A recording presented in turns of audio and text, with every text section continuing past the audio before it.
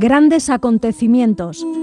Un día como hoy ocurrieron cosas extraordinarias que la historia nos lo recuerda.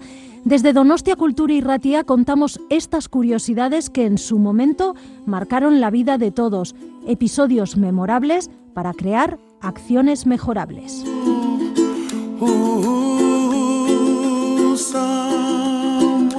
Grandes acontecimientos, Donostia Kultura y Ratia. Lo puedes encontrar en el dial de tu radio, en el 107.4, y lo traslada por las ondas hacia ti. Escucha anécdotas, historias, grandes personajes y personas que influenciaron nuestras vidas de hoy.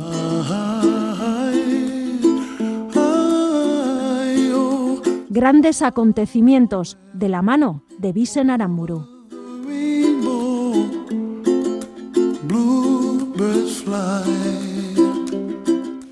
Un 16 de diciembre, pero del año 1893, Anton Dvořák estrena en el Carnegie Hall de Nueva York su Sinfonía del Nuevo Mundo, con gran éxito de público.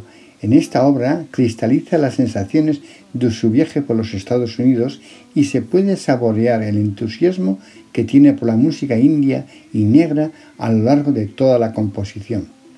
Un 16 de diciembre, pero del año 1602, el marino español Sebastián Vizcaíno fondea su fragata en una bahía en la actual California, Estados Unidos, de la que informa haber hallado un buen puerto que sirva de refugio para las naves que actualmente vienen de Filipinas.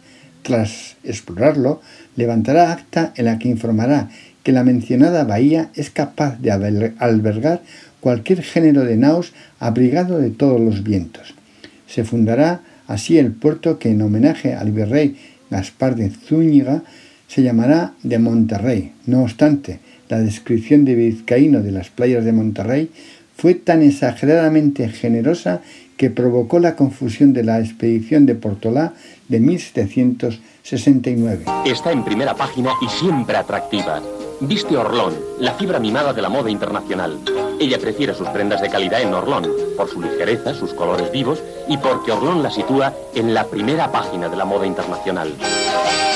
Mujer. Un 16 de diciembre, pero del año 1965, en Niza, Francia, fallece William Somerset Maugham, dramaturgo y escritor británico, uno de los más populares de la década de 1930 por su particular visión irónica y desencantada del mundo que habitamos.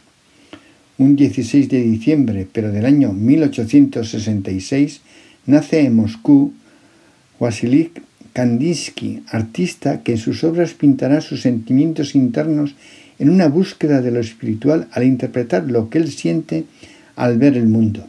Será de alguna manera despreciado y muy criticado por esta nueva forma de pintar.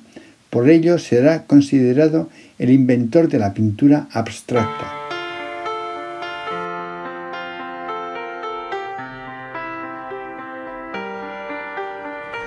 I let it fall.